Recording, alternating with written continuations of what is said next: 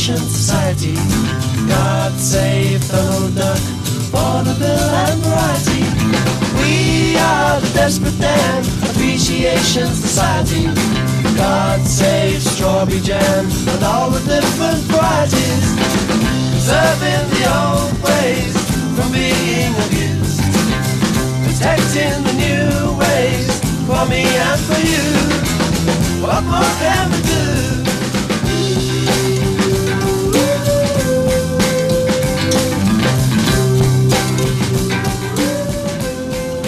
Welcome to our new unnamed podcast about the television series The Prisoner from the 1960s. I haven't really thought about how to start this kind of podcast, you know? No bits. Well, Helga, I think we should start off by saying good morning all, and it's another beautiful day in the village. Good morning all, and we'll be seeing you. Be hearing you. Be hearing us. Oh boy. Be hearing us. I was this close to suggesting that we name the podcast Prison Planet as a joke. Oh, but, no, I kind of thought about this, just before we started recording. I thought, hey, let's just make a joke about, like, Andrew Tate or some shit. Oh, God. Yeah. Well, no. No. Okay, let's just introduce ourselves. I'm Helga. I am from the mysterious East. And I am Joe, and I am from the decadent West. Hell yeah, and we're both in the village. Yeah, we're here in the village right now. We're surrounded by boomers, and there is no Wi-Fi. So how we get this podcast out there into the world is yet to be seen. I assume by like vinyl recording that gets shipped out on the helicopter. That's right. And the reason why we're starting this podcast is Helga beat me 17-1 in a chess. So I finally agreed to do a podcast again about a TV show that I have never seen before. Hell yes. I hope you're having fun. So we start in The Prisoner with the intro, which is kind of different from all the other intros that are yet to come in the show. So let's talk about it in a little bit of detail, right? We start with like obviously sped up footage of like 1960s sports car, a Lotus 7, getting closer and closer to us, like at sort of like a fucking fighter jet speeds with accompanying thunder. Yes, lots of thunder. The first frame of The Prisoner is actually a cloudy sky set to very raucous and uproarious thunder sounds.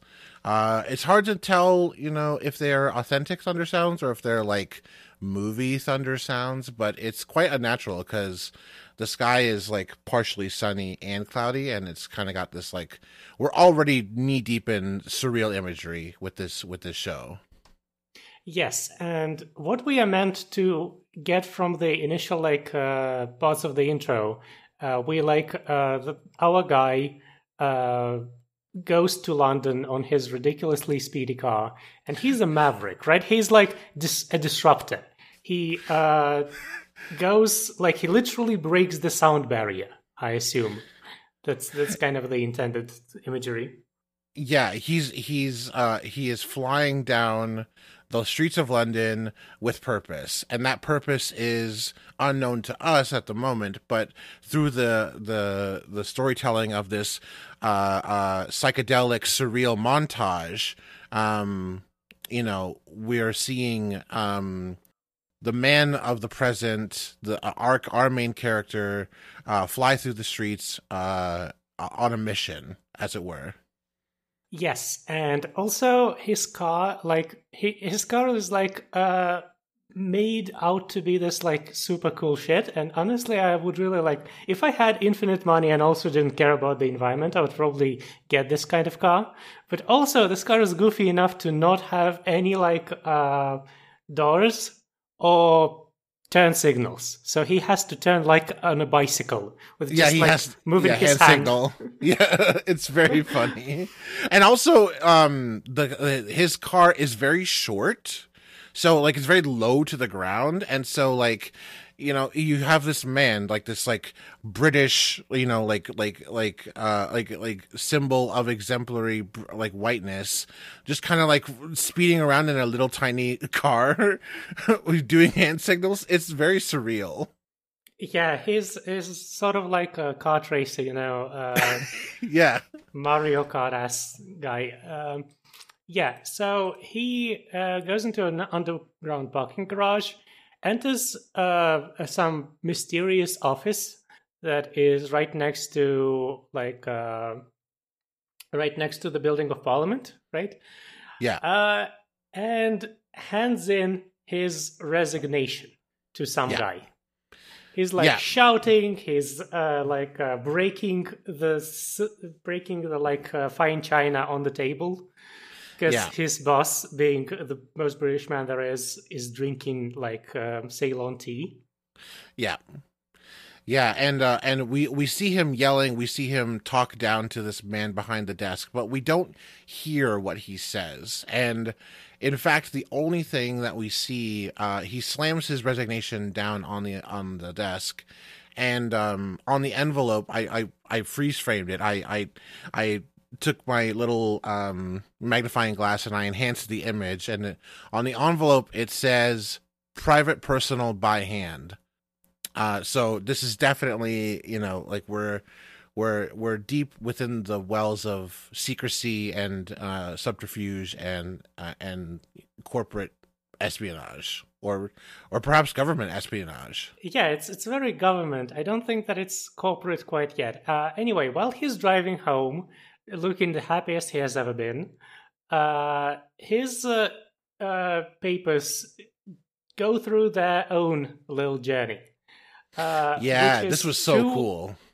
Yeah, they get like access stamped on them with like a typewriter, just like his dossier gets crisscrossed by those like little axes from a typewriter, and then his papers get dumped in the resignation bin. Yeah, it's an old school like metal filing cabinet, and it's like they have like this arm that like is attached to these rails on the ceiling, and it's like automatically dispensing his dossier into the resignation cabinet. It's so cool. Like I really wanted to know how they got that shot, or if that's like based on an actual technology used or I something. really want to. Maybe like in the 60s, this was an actual thing that people wanted to do. Yeah, like more automation, kind of like within like the business and government world. Yeah, Exactly. I could, right. Like, I could see that being cutting edge at the time. like the next door neighbor of those pneumatic tubes, right? Yeah, for sure. Yeah. Oh man. Yeah. So he's driving down to his own apartment, and he is definitely getting tailed.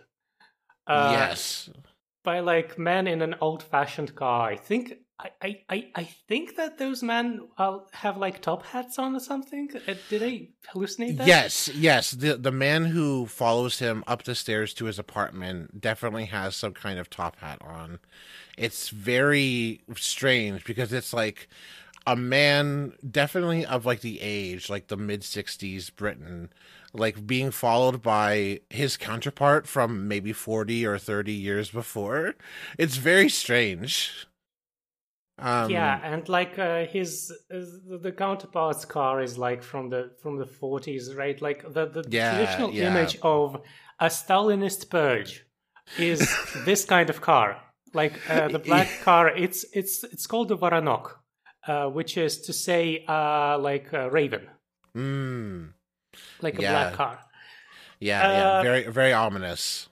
Yeah, our guy gets packing, like tries to get his passport, his like vacation photos. Yeah, he in had his these. Yeah, trunk. he had like these like little printouts. Like it's obviously way too early for like color printing like this, because it looks like a photo you printed off the internet of like a beach you really wanted to go to like put above your desk at your corporate job to like remind you of what you're striving for, which is the sweet bliss of getting sand everywhere. Yeah, I assume like somewhere in Gibraltar or something. Yeah, Uh, getting the fuck out of England. exactly. Yes, but while he's packing, this old-fashioned guy ascends upon the stairs and puts some gas into his lock. Yeah, yeah. Just hate kind to of see gets, yeah, and our guy immediately gets what's going on and starts wobbling. And the last thing he sees before he passes out is one of these like multi-story business 60s buildings, which like I associate personally with like universities, because all the Russian universities are kind of like were built in the 60s and 70s in this sort of style. Yeah, yeah, very much so. Yeah, it's I kind of imagine them as like proto skyscrapers, like kind of like do you find in like urban downtown centers, like but definitely something that was made during the 20th century. Not very much like a like a crossover between neoclassical style and like the corporate like like World Trade Center style like buildings that are put up all over the world now.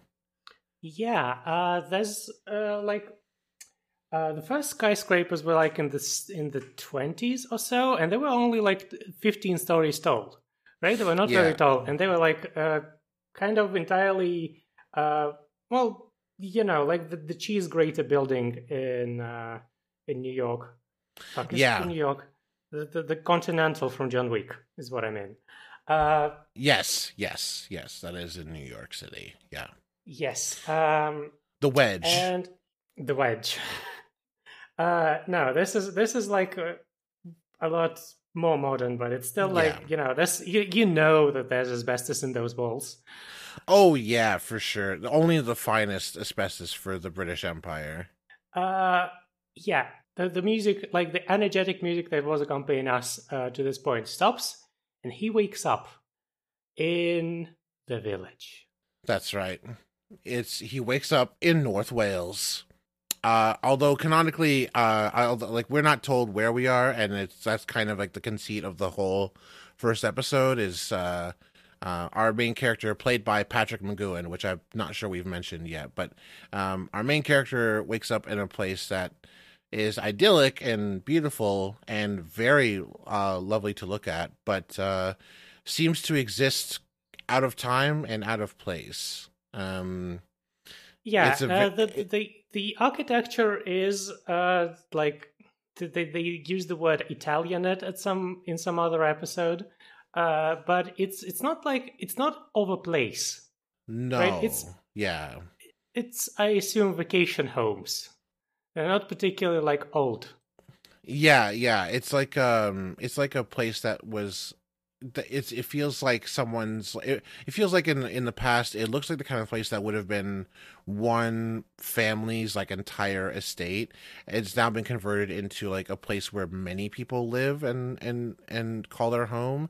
It's got this very like villa sort of style, but it's also like to me it like recalls like French like southern France. It recalls like many different places in Europe that are kind of of like an older time.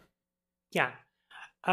He like gets out of his house, which is like his house on the outside is like this like villa style house, but on the inside it's still his apartment, right? He for a few seconds before he opens the blinds, he doesn't realize that he's in a different place.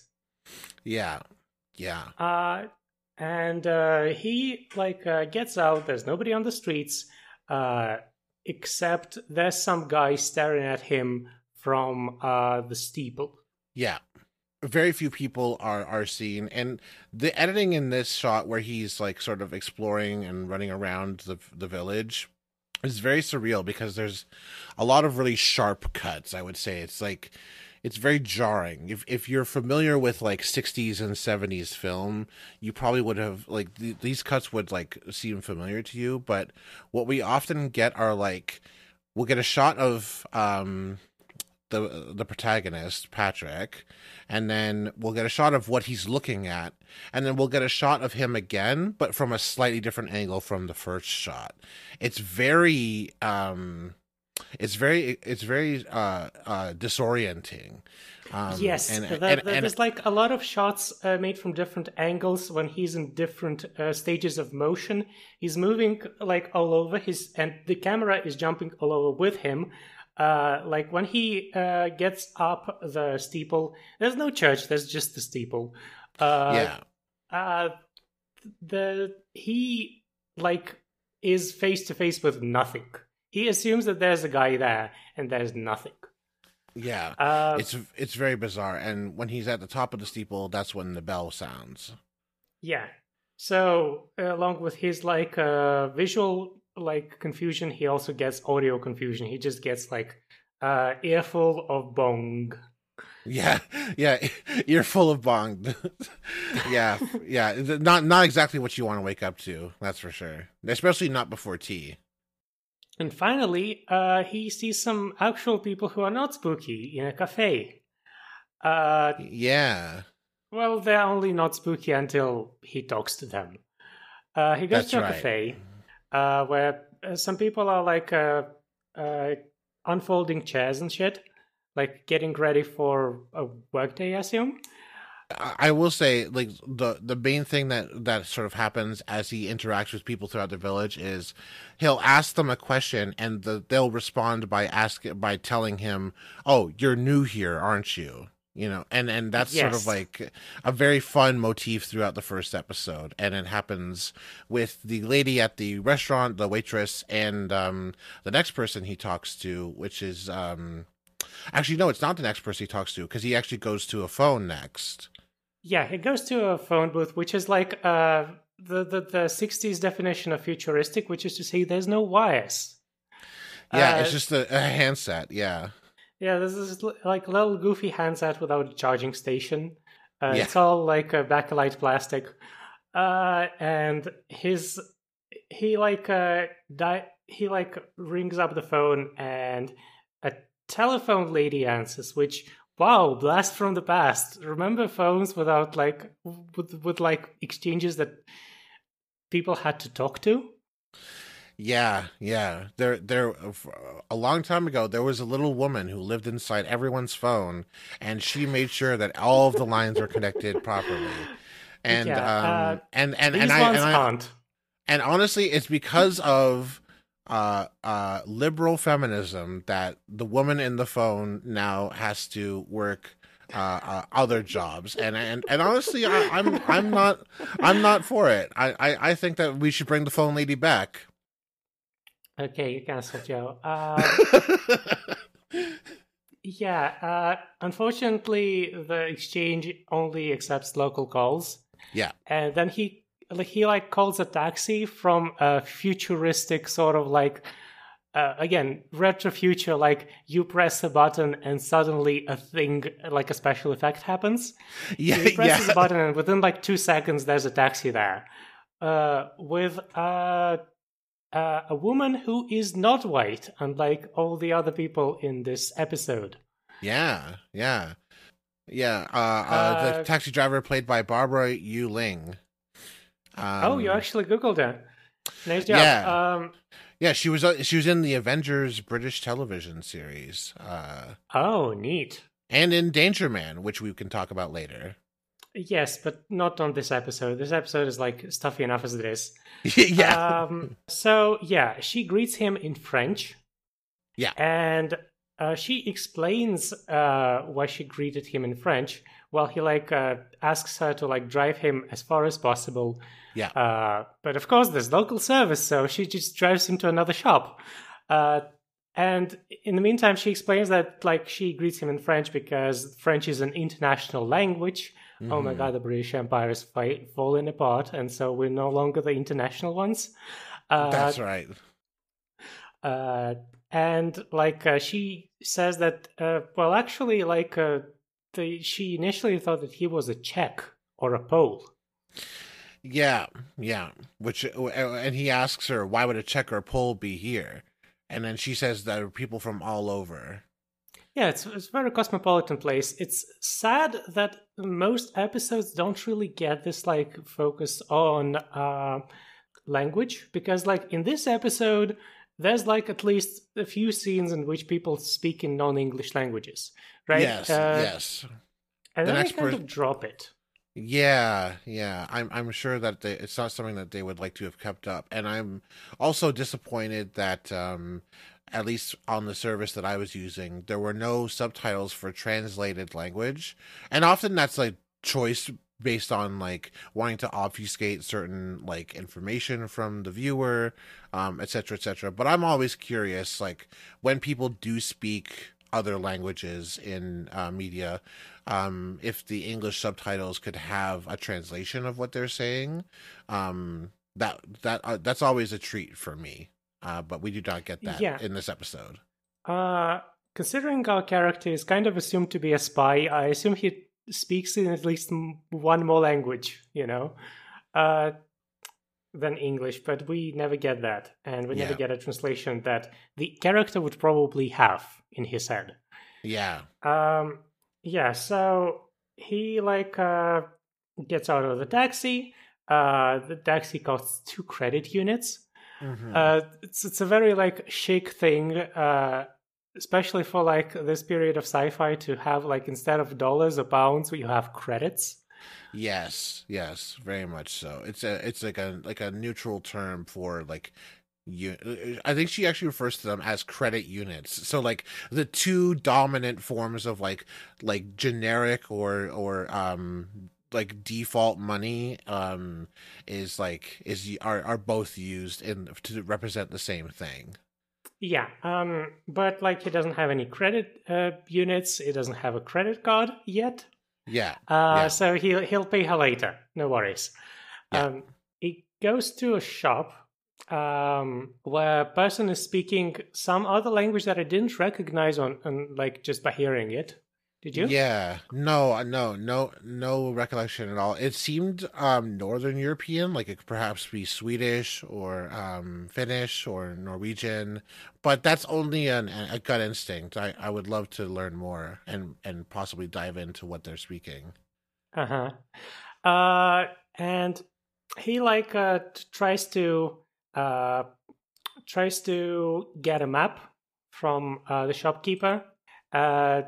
The shopkeeper like gives him a small map, and he asks for like, what about like a bigger map? And the shopkeeper gives him a bigger map of the same exact picture. It's very funny, but the bigger map is also in color. So it's like, so you get these like these very like cartoony renderings of the mountains, the beach, the old people's homes, rendered in like color, and it's so goofy. I love it. It is very goofy. They did not want to hire a cartographer, so they just kind of slapped some splotches around. By the way, the map, the signs, in everything are all in the same font. It's like this kind of like, I want to say Tolkien-ish, like Lord of the Rings style, like script, but it's very legible. It's very readable. It's readable. It's almost like a standard font, but it's too goofy to be standard. It's definitely not sans serif. It's definitely stylized. No, it is sans serif. There's no serifs in it, but it's like goofy sans serif. It's like Comic Sans or something. that would be a great project, is to edit the episodes to feature Comic Sans signs. The same font is used for the credits, by the way.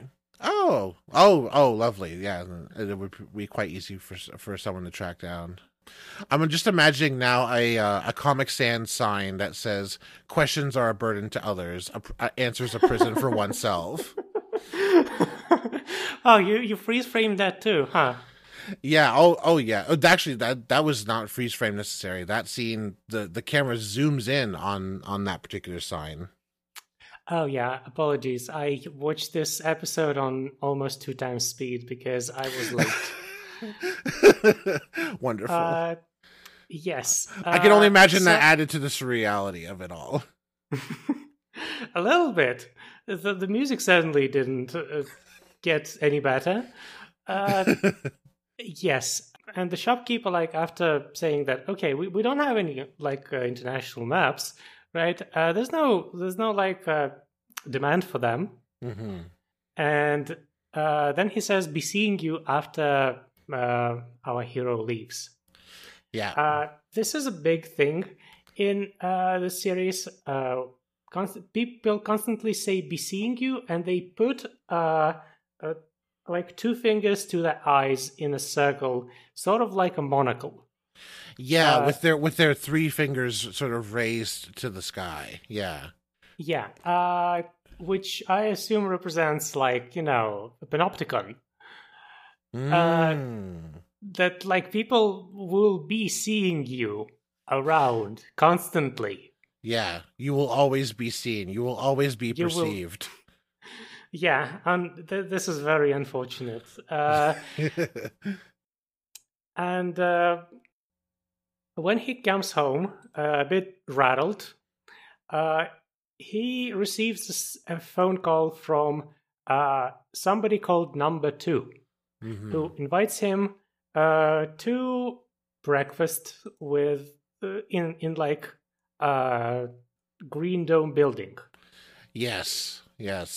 A very nice looking building, I must say. Like, all of the buildings look pretty cool, but this building in particular looks very mysterious and ominous, and just I would hesitate to say that if I was in this situation, I would also be curious about the big green dome building. Yeah, the building has like a lobby that's very old-fashioned, and then like our guy gets through the lobby into the room with Number 2 in it, and the room is, by contrast, futuristic in a way that 60s futurism is. Oh yeah, very Star Trek here. Oh my god. Very Star Trek, very TOS Star Trek. There's like lots of colors, there's colored lighting everywhere. There's big like monochrome painted panels. Yeah. There's a lava lamp projection on the back wall somewhere. Yeah, it's like the 60s version of like a Twitch stream, like a Twitch gamer streamer setup.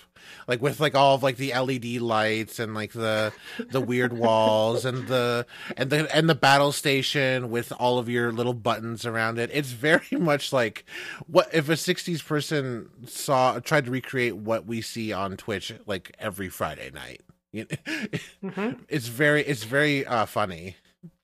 He has like a panel with lots of buttons that he presses with his umbrella. Right, Number 2. Number 2 rises from the floor. Yes. Middle-aged, friendly guy with a big umbrella. Yeah. And he looks like a sort of slightly more refined Willy Wonka. Very much so. Yeah.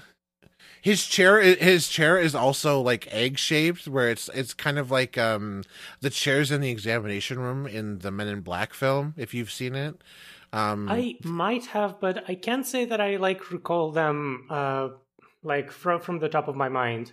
He also has a bicycle in the back of the room. A penny farthing bicycle. Oh yes. This will be a common occurrence in the series. Penny farthing bicycles. They just love them. Yeah. Oh boy. Yeah. This is. Yeah. When I saw the penny farthing bicycle, I just rolled my eyes. I was like, come on, come on now. This fucking whimsical British countryside dystopia. Exactly. The whimsical British countryside dystopia that is mediated entirely by technology. This Yeah. is, dare I say, the theme of the series. Yeah. Yeah. So, yes. And number two gives us a little magic trick. He asks our guy, what kind of tea he likes, what kind of breakfast he likes, right? Like how Yeah. many eggs with a bacon and stuff like that. And the servant, who is this short guy. I Yeah. think we'll be seeing him in other episodes. He's a short, bald guy. He may have served as inspiration for Oddjob, though I don't know. Did he actually? Do I even remember what Oddjob looks like? He's definitely got some Bond like Butler style, like villain Butler style like vibes about him for sure. Yeah. Okay. In his Oddjob's- expression, especially. Yeah. Yeah. Oddjob's Asian, but other than that, they dress very much similarly. Yeah. They behave very much similarly in background, Mhm. and yeah.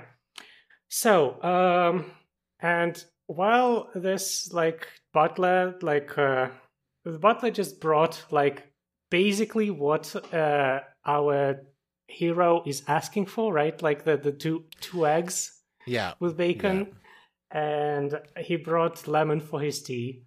Yeah. And so the assumption that we are drawn to have from this is that actually our number two knows everything about our hero. Yeah. Exactly. Yeah. It's very you're clued in immediately as to like the nature of number two and relationship. Oh, we haven't called him. Oh yeah, damn. I kind of called him in my notes for the entire duration because I watched the series already. I specifically held off on saying it because I was curious when you would switch. Yeah. I it'd be funny. Maybe you should censor me saying the name until we reveal it, which I think is in like 5 seconds. No. I don't know that he's. I don't actually remember when he says it. He's told it after he he gets told it. He gets told his number later. Oh right, way later. Okay, Yeah. we should just delete this entire exchange. Yeah. Okay. And number two explains to him just what the fuck he's actually doing there. Yeah. The purpose of our heroes stay in the village is because he resigned in a way that nobody actually expected. Yeah. Our hero is sort of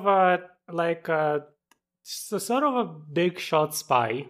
As far as I understand, he served his country well, and he was very loyal. And his resignation basically signals to his superiors that his loyalties might have changed or something. And it is just curious. It's unusual. Yeah. Right? Very much so. So to show how much power they have over him, they show his childhood photos, the time when he rose through the ranks of the Foreign Office, right? Like they have a specific meeting that he had in the Foreign Office charted, and I think he's the time he had a vacation somewhere and he was sick. Yeah. Yeah, very very much like a very cold and very chilling moment is like having your entire movement over time just like relayed back to you in harrowing detail. Yeah, exactly. And it is kind of hinted that he knew, maybe like he suspected that he was being spied on, even in his apartment. Yeah. Because like something, the number two said something like, "Did you hear a click? Oh, maybe it was there. Maybe it was over there." And like there's like candid shots of him being like a little bit sick and looking around very close up.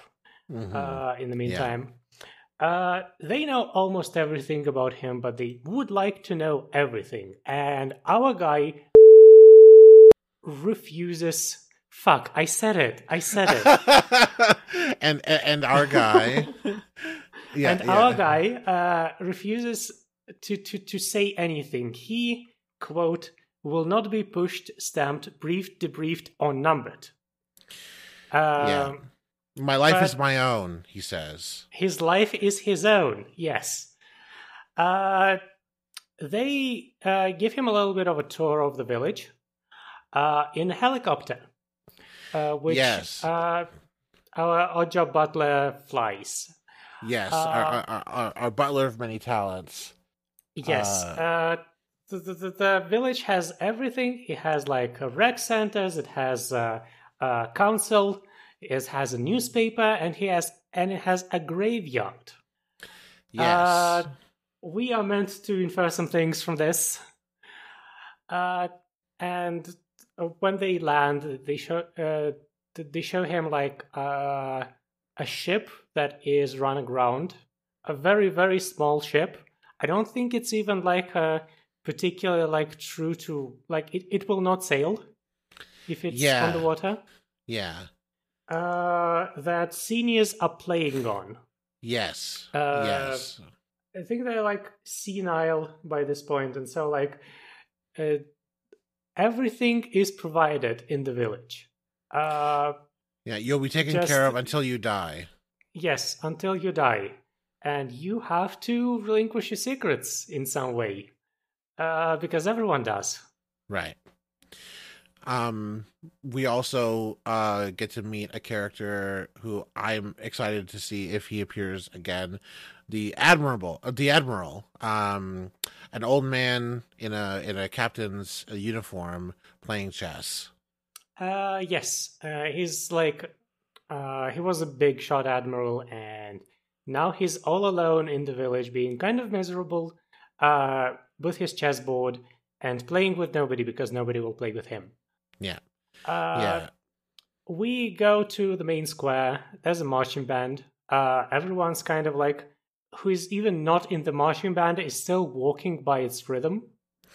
Yeah, very, very, very bizarre scene. And number two gets a megaphone and says stop, and everyone stops on cue, except one guy. That guy is Cobb, and we'll see him again. But for now, he like tries to run away, which number two very gently discourages. And he gets smothered by mysterious floating orb. Yes. That orb's name officially is Rover. It's white. It's a slightly deflated person-sized balloon. Yeah, it's very creepy the way that it moves across the screen. It's a very unsettling an object of power. It kind of reminds me of if the listeners, or if you, Helga, have ever played the game Control. There's an orb of power. There's like an enemy that's this like floating mass of like rock and broken stone that like pulsates very like quickly, and I know what you're talking about. Yes, the thing. Like you have to like avoid it in the game, right? Like you have to like lure it into a trap. Yeah, you cannot actually do harm to it until you're of a much higher level, and it's like that's kind of what it reminds me of. It's like seeing something in real life move at a frame rate that you can't really perceive and looks almost kind of wrong.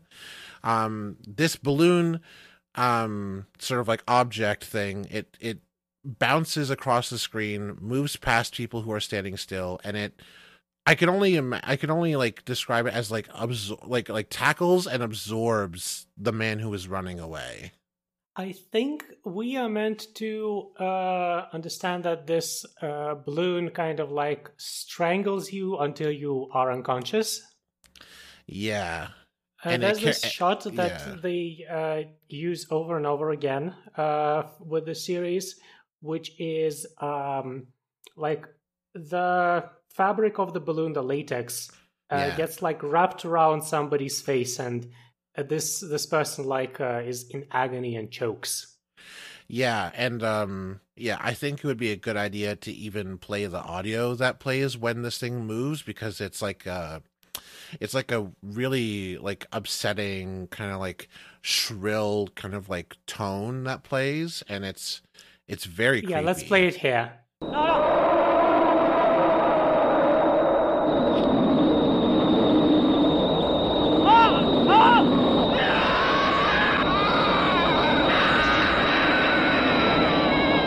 Great. Everyone, by the way, since this moment is like dressed noticeably weirder than in the beginning of this episode. They are dressed in clownish outfits. They're all very primary colors. They are like red and yellow and red, yellow, beige, brown, blue. They're not like clowns, but they are dressed in ponchos that make them look like that. Yeah, very. Yeah, there's a very much like a clown core kind of motif, like clown-like elements to the fashion. Yeah. Yes. And after that is done, after the guy gets choked, we go to the labor exchange, where if you don't freeze frame and you just look at normal speed, you will see signs saying of the people, by the people, for the people. Questions are a burden to others. Answers are a prison to yourself, right? Yeah, answers a prison for oneself. Yes, and a still tongue makes a happy life. Yeah. Can't say I agree with that last one, but like, I mean, that's the narrative. First two. I definitely see merits in certain situations for the other ones, but I just don't think I could get behind the statement "a still tongue makes a happy life." You gotta get that thing moving. It's a bit at odds with the rest of the show because everyone wants him to talk and he refuses to. Yeah. I mean, they're being very, very wishy-washy with their messaging. Yes, but also what they actually mean by still tongue means a happy life is that you're not supposed to talk about the conditions and how to escape and like organize with others. The labor exchange is another Star Trek set. Where our guy is offered to like pass an aptitude test, which is like insultingly childish. It's all like put the round peg in the square hole. Yeah. Very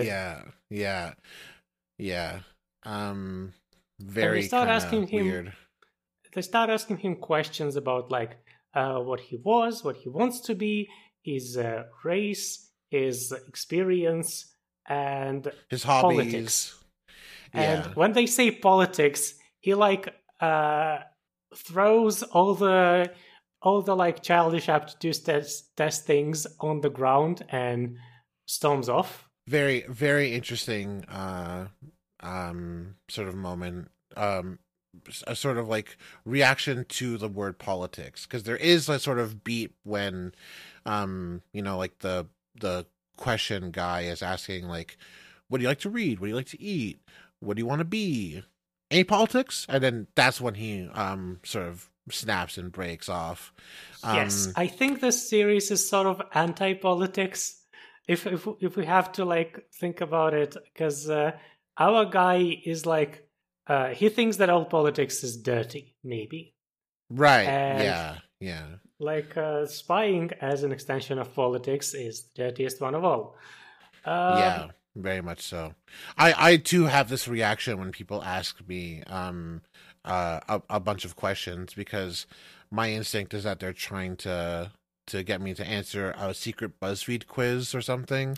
But like it's very typical of the time to like have like this kind of like Myers-Briggs style personality test thing. And it's very There was a citation needed episode about like how the initial thrust of personality tests was to weed out people who would be likely to start unions. I absolutely do not doubt that at all. That sounds exactly like the kind of thing someone would do. But yeah, I think the purpose of the aptitude test here is actually to see if he is like rebellious, because like all of this shit is insulting. Yeah. Right? Like the idea of politics in a village that is a prison, essentially, right, where everybody is a warden and everybody looks at each other, is a bit insulting. I kind of agree with him on that. Yeah. And number two remarks that this is probably a difficult case. Yeah. I think we have a challenge, he says. Yes, we have a challenge. Our guy goes home where he is met by a maid. Yes. Women are not the strong, like a strong suit of the series. No, definitely not. He runs around his home. He's very restless. He has just like had people kind of imply that he's being surveilled at all times. So he looks in his cabinets. He looks in his like his kitchen. He looks everywhere, and he finds no listening or watching devices. But he does see a radio, which is connected to nothing. He can't yank out the cord. Yeah. He can just he smashes the radio to bits because it annoys him. Yeah, and when he smashes it, the PA system that announces like "Good morning" and it's a beautiful day comes over the speaker and says, "Attention, electrics department, please go to number 6 where adjustment is needed." And that happens immediately when he starts breaking his radio. Exactly. And the maid notices him. She was like just about to leave, I guess, or she left and returned when the sounds happened. Yeah. And she is in distress, partially because our guy is a dick. Yeah. And partially because she's very, very obviously trying to play on his emotions. Right. Yeah. She like cries. She says like, "Oh well, I've been like tasked to like get your confidence, and would you please, pretty please, for my sake, would you see them crying? Could you pretty please tell them what they're after?" They said they would give me my freedom. The maid also makes the statement that she has lived in the village for as long as she can remember, and that her parents passed away when she was young. So we're learning a lot more about sort of like how birth and death factor into the village, because like there's like a graveyard, there's the old folks home, but there's also this character who claims that she's lived in the village most of her life. And so we don't see any children in it. That is very curious. Yeah, not in this episode. Maybe we'll see some children in the future. I can't say that I like the thought of having children, the thought of birthing children in this environment is horrifying to me. Well, you know, Helga, that it takes a village to raise a child. Everybody knows this. Yes, you're very right, Joe. But also, in this village, it takes a village to see you fuck. The way that they see you fuck is an observatory room, right? It's I don't even know. It's less an observatory. I guess it's like a planetarium, sort of. There's like a planetarium mechanism in the middle. Yeah. Like, there's no like observation, like telescope or anything, like a physical one. But there is like a control room. Yeah. Yes, and there's like a seesaw apparatus in the middle, and it spins, and that reminded me of a planetarium. Right, in a planetarium, there's like also a seesaw, and there's like a dome where like images get projected. And that is how they observe not stars but people. Our guy goes for a walk where he like sees Rover. He goes to a garden where there's a lot of statues, and somehow does not realize that the statues are watching him the entire time. Yeah, they're like obviously spinning, and there's lights in their eyes. Yeah, very. You know, I have lots of thoughts about the effectiveness of the protagonist as like a spy, because like my thinking is, if I was a spy, I would try and be a conspicuous person, but from the get-go, like the protagonist just kind of runs around, asks people where he is, makes a mess of things, throws things around, like bumps into people. Like, he doesn't ever play it cool. I think this is definitely like kind of like from the era of like espionage television, where like you, as a foreign agent, you weren't necessarily expected to be like 100% like in disguise or undercover. Like, there was like a lot more of like a showboaty kind of like huzzah like aspect to your job, kind of like a James Bond type character. Yeah, James Bond by this time was like 5 years since the first movie release, and like probably 10 years since the book. The initial book.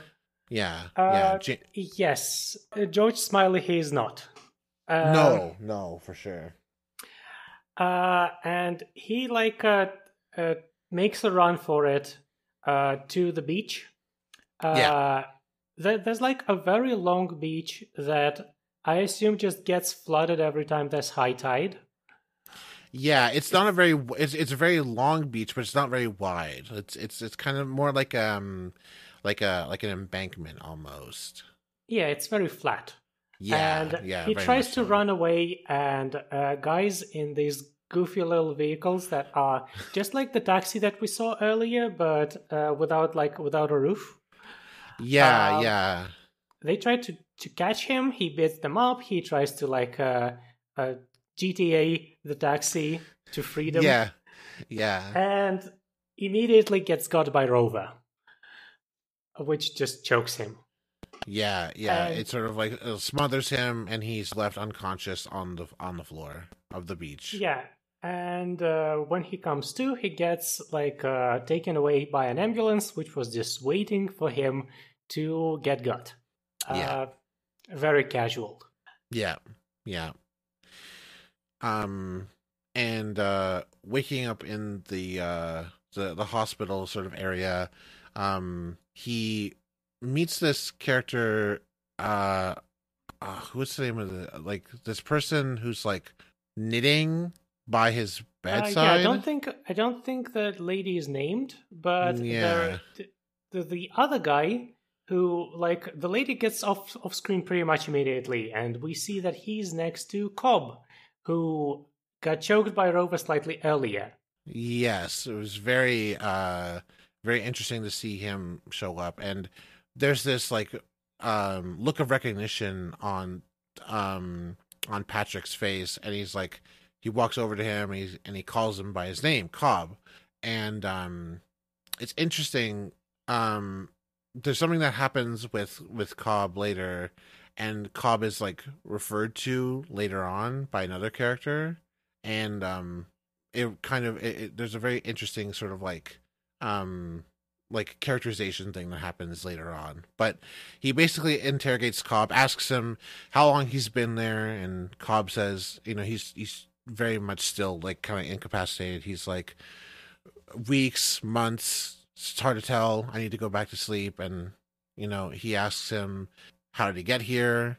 Cobb says, I was in Germany. I went to my hotel. I went to bed, and I woke up here. And so I assume that like Germany specifically, because the like East-West divide in Germany meant that it was the breeding ground for spies. Yeah, there's just like Germany and Austria, which were like up to the gills with spies. Yeah, and I guess that means that his own people were spying on him while he was spying on others, and they saw something suspicious and they got him. Yeah. The doctor arrives and takes him through the hospital, and the hospital is spooky. Very spooky. There's a room in the hospital that is like purple lighting and people in headphones leaning on walls, like sitting on the floor. Group therapy. It's called. Yeah. This series does not think highly of psychiatric care, which honestly in the 60s kind of true. It would be a long time before the revelations about MK Ultra would be revealed, and it would be like 7 years before MK Ultra, but they got like they got the scoop right here. They have like a person who's lobotomized, I think the implication is, like walking in holes. Yeah.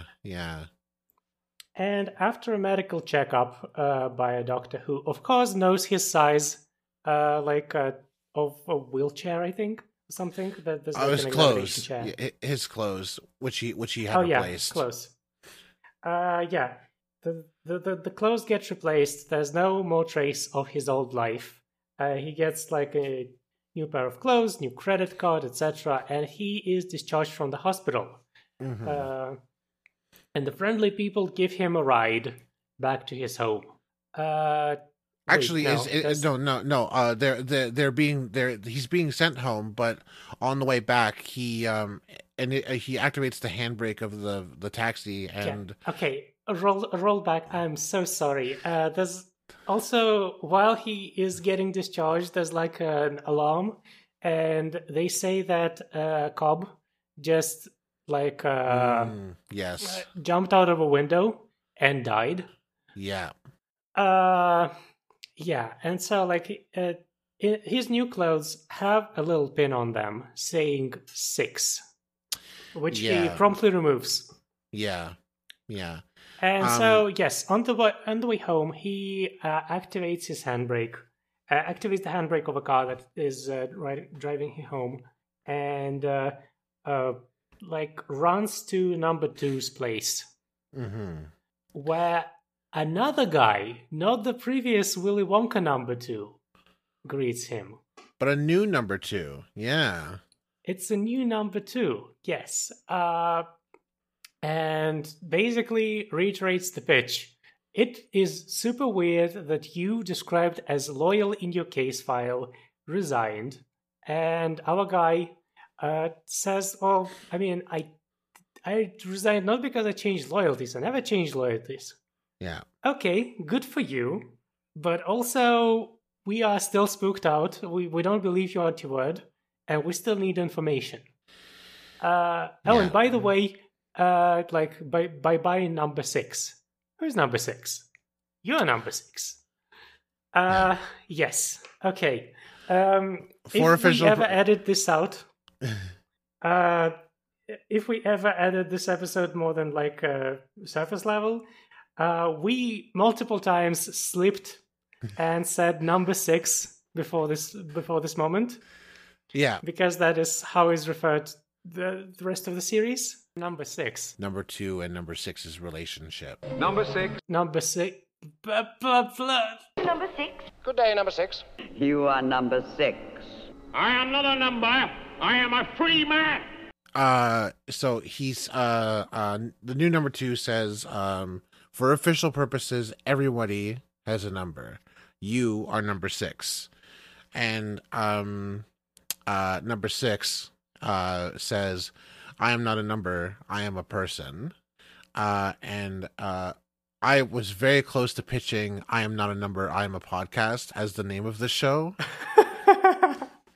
Why didn't you? You know, it's just a little bit too wordy. You know, Oh, yeah. it's just a little bit too, it's just a little bit too too bit of a mouthful.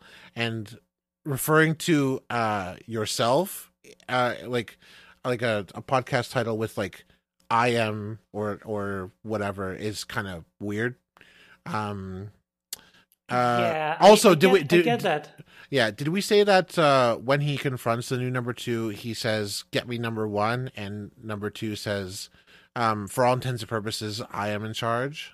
We did not say that. Yeah. Yes. Also, like the response of number 2 to like I am not a number, I am a person is 6 of one, half dozen of the other. Yeah, which I don't understand. I don't understand that Well, that phrase. You don't really? No. Well, the phrase itself is 6 of one, half dozen of the other means they are the same thing, right? 6 and half dozen are the same number. Right. They're just like different ways to refer to the same thing. And as far as the village is concerned, this is this is the way they view individuality. Individuality is just what you have until we break you, and we don't give a shit about you.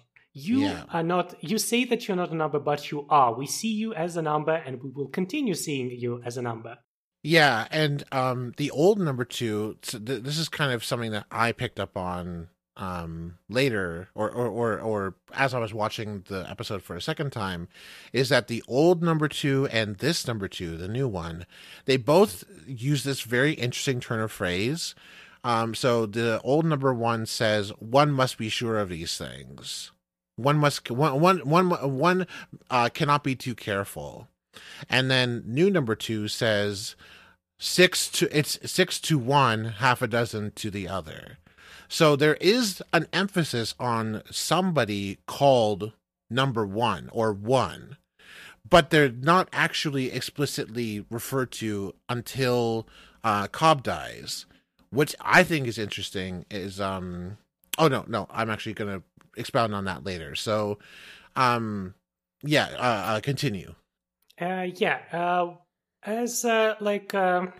we pan out to a funeral march of presumably Cobb. And number 6, hooray, we can say number 6. Yay! Sees a crying lady who is just watching the funeral march go by. Yeah. Her number is 9. Nice. I don't think anyone calls her that. Right. But you ships number 6 and number 9? I mean, Helga, I mean, I'm going to answer that question by quoting the show, "A still tongue makes a happy life." Yes. He walks up to her and says, and asks if Cobb was a friend of hers. And he asks her, did you know him? And, she at first she kind of denies it. She says no. And then he's like, but you're crying. You're a woman. Obviously that means that you must have known him. And she says something very funny, which is, "Funerals make me emotional." And he says, "Even people you don't know?" She says, "Yes." And he says, "I knew Cobb too." And so she kind of reacts to the name and then kind of tries to get away. And then he's very rough with women. Yeah, he chases after her. He's he at the same time he's like, "I can help you. I knew him. Did you know each other? what was like, he was a good man, blah blah blah. But he also asks her questions like, "Can I trust you?"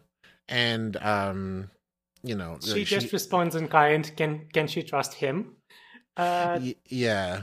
She gives him instead of answering all his questions right then and there, she gives him a date and time to meet her, which is at a brass band concert where they sit ridiculously close to each other on lawn chairs. Oh yeah.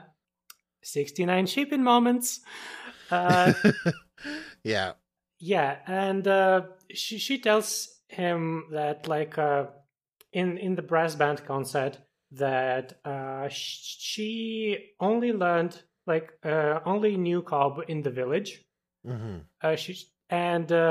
They were trying to escape, and they got Cobb before he managed. They had a plan, and the guards came just before Cobb expected. Yeah. And then after she talks about how she knows Cobb, is that when she pitches? Is that when she asks Number 6 if he can fly a helicopter? Yes. The plan is to fly out in the helicopter, which we've seen already, right? We've been on the tour. Yep. And the helicopter is guarded by something called what is it called? Something like a pass lock or something like that. Like a futuristic. She calls it an electro pass. That's what he'll need in order to get past the security system. An electro pass, yes. Yeah. Which she has in a secure location, and she's going to give it to him before he flies out. We cut to Number 6 playing chess with the Admiral. Mm-hmm. He's doing a really shitty job. He is very distracted. Yeah. He misses the fact that he's getting checkmated. Yeah. Because he's watching the helicopter, very, very conspicuously watching the helicopter, and also watching Number 9. Walking past, and he gets secluded with Number 9 in the grounded ship. Where she gives him the electro pass. A very funny phrase for a watch. It is just a watch. Yeah, it's not like a wristband that kind of looks futuristic. It is a bog standard classic like gold wristwatch made of metal, and it's so funny. It's really funny that's what it takes, really. We'll later get a close up on this watch, right? And we actually see the manufacturer of this watch, which is a real British watch company. Incredible, absolutely incredible. Yeah, so he retrieves the electro pass.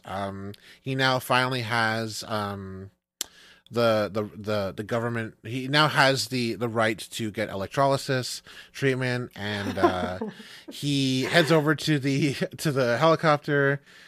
Sneaks in, and he manages to get it all started up. It's a very kind of action man, James Bond moment. Yes, when he sneaks to the helicopter, Rover is just there, right on the landing pad. Oh yeah, and Rover politely steps out. Mm-hmm. Which I think we're meant to infer that this is the result of the electropass. Yeah. And so he starts the helicopter. The helicopter flies out with no problems, and Number 9 watches it fly out. And just as our guy thinks that he is successfully escaping, we cut to a new Number 2 watching him in the observatory, and the same one that we saw when Number 6 was on the beach and trying to make his escape the first time. Yeah, the same one from the beach, the same one from him smashing the radio, etc. Yeah. Yeah. That and so like and then the helicopter just like yanks its own stick backwards, and the helicopter like does like very rough turn 180 turn. It does not respond to number six's commands. It just like lands, getting piloted from the observatory, lands back on the landing pad. We like we see in the observatory Cobb, who is alive and well. Yeah. And saying that like, oh well, you know, this was a good demonstration that there's no loopholes.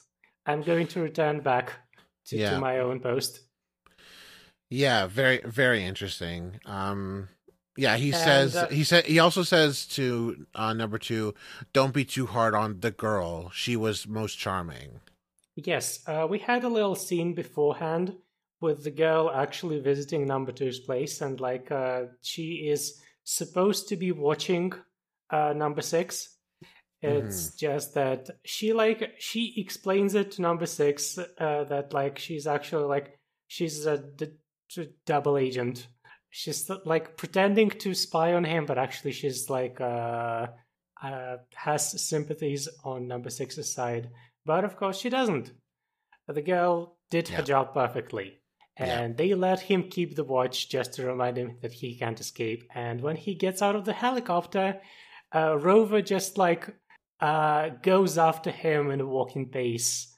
Yeah. Sort of like a prison guard. Yeah, very much so. Yeah, exactly. Yeah. How very polite of Rover not to choke him. Yeah, that's right. And credits. Yeah.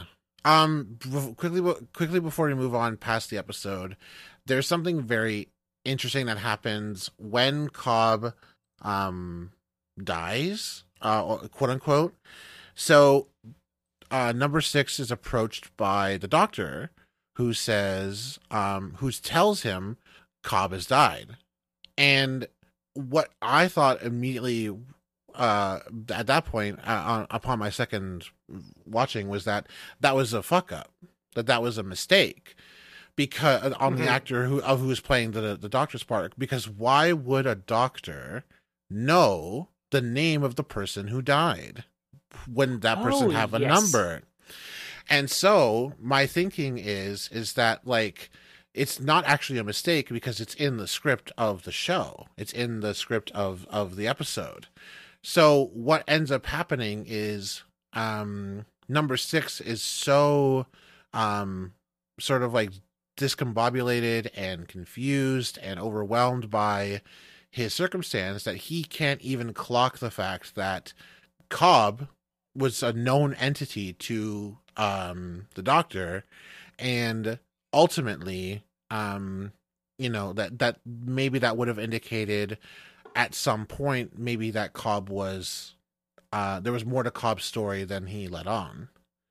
I like the moment when he's pronounced dead, right, to number 6, right, is like I don't understand how number 6 doesn't clock it. Right, immediately that something fishy has gone on. Like initially when I watched the episode, I thought that he just like it's not that he like is a spy, Cobb is a spy, it's that he got defenestrated. Yeah. But like he doesn't, number 6 doesn't even ask to see his body or anything. It's just he's a very dumb spy. What can I say? Yeah, it's a very kind of mysterious thing that like, like we've had, however many like decades of like espionage or spy based media to go back on, especially like movies or television shows. And it's interesting to see like what we now sort of expect of our spies and our agents and our like the men in the trench coats and stuff. Like, I have a quite a fondness for spy media, even though it's like all deeply political, like it's like very problematic, like it's kind of like propaganda, but like for the other side of the sort of like the public disclosure wall. But at the same time, I think it's interesting because it's fun to see people like sneak around and try and like avoid getting caught and trying to outmaneuver each other, and that's a fun thing to witness. And now, you know, like with like modern like spy and espionage like media, going back on something like The Prisoner is interesting because we have this idea of how spies and how agents are supposed to act, and then we see somebody like Number 6 act the way that he does, and we're like, oh well, obviously he's never going to escape. You know, surely somebody this brash and uninterested in being like competent is never going to escape his circumstance, which, you know, only time will tell, I guess. Yes, only time and the number of episodes will tell. That's right. There's, I think that he is like his place of his place of employment is kind of important in the series, right? But also, I would say that it's not very important because like he is supposed to represent, rather than like anything politically concrete, he's supposed to represent rebellion against a system that doesn't want him to escape its clutches. He is in the family. He could have just been in a mafia family, right? Except mafia does not have Italianate islands or something. They just put you in concrete shoes and dump you in the river. Yeah, for sure. And on this show, we have a little segment that is about how to improve the village from our points of view. My idea for village improvement for this week is that this village obviously should have its own little like small town internet, which is just next door. People are posting about like oh, I saw a suspicious neighbor on like person on the street, but like, okay, but everyone is a suspicious person on the street. There's no unsuspicious people. That's an amazing idea. Joe? I love that idea a lot. And, you know, trying to think about, you know, like what this kind of like society needs, what the village needs, I think is complicated because I'm not really like much of like an urban or city planner kind of person, but I'm tickled and disturbed by the lack of a public library in the village. I think that would be a great way for people to you know, like pass the time. You know, there's not really like television yet, and you know, developing television media would probably be a little risky. But I think that a library would be great. I think that maybe in order to discourage any kind of like, you know, like subversive materials being included, I think that the library system should have like a checkout system that logs everybody's like reading, and if you check out something like the Communist Manifesto or the Conquest of Bread, then maybe you just get, you know, maybe you get relegated to some of the harder jobs so that you are kept in line. Good idea, Joe. We will see if the show implements it next week. Yeah. Man, I'm very excited. Yes, and until next time, our listeners, be seeing you. Be seeing you. This podcast is brought to you by Noisepace.xyz, home of great shows such as Digimon Ghost Gaze, Walco Robot, Prime Cuts, and Dr. Huh? You can find Helga, that's me, at Hindsight. It's spelled like Jamboree, but for hindsight, on co-host. You can find Joe at Bedroom-Punk on co-host. We will see you next time with Season 1, Episode 2, Dance of the Dead.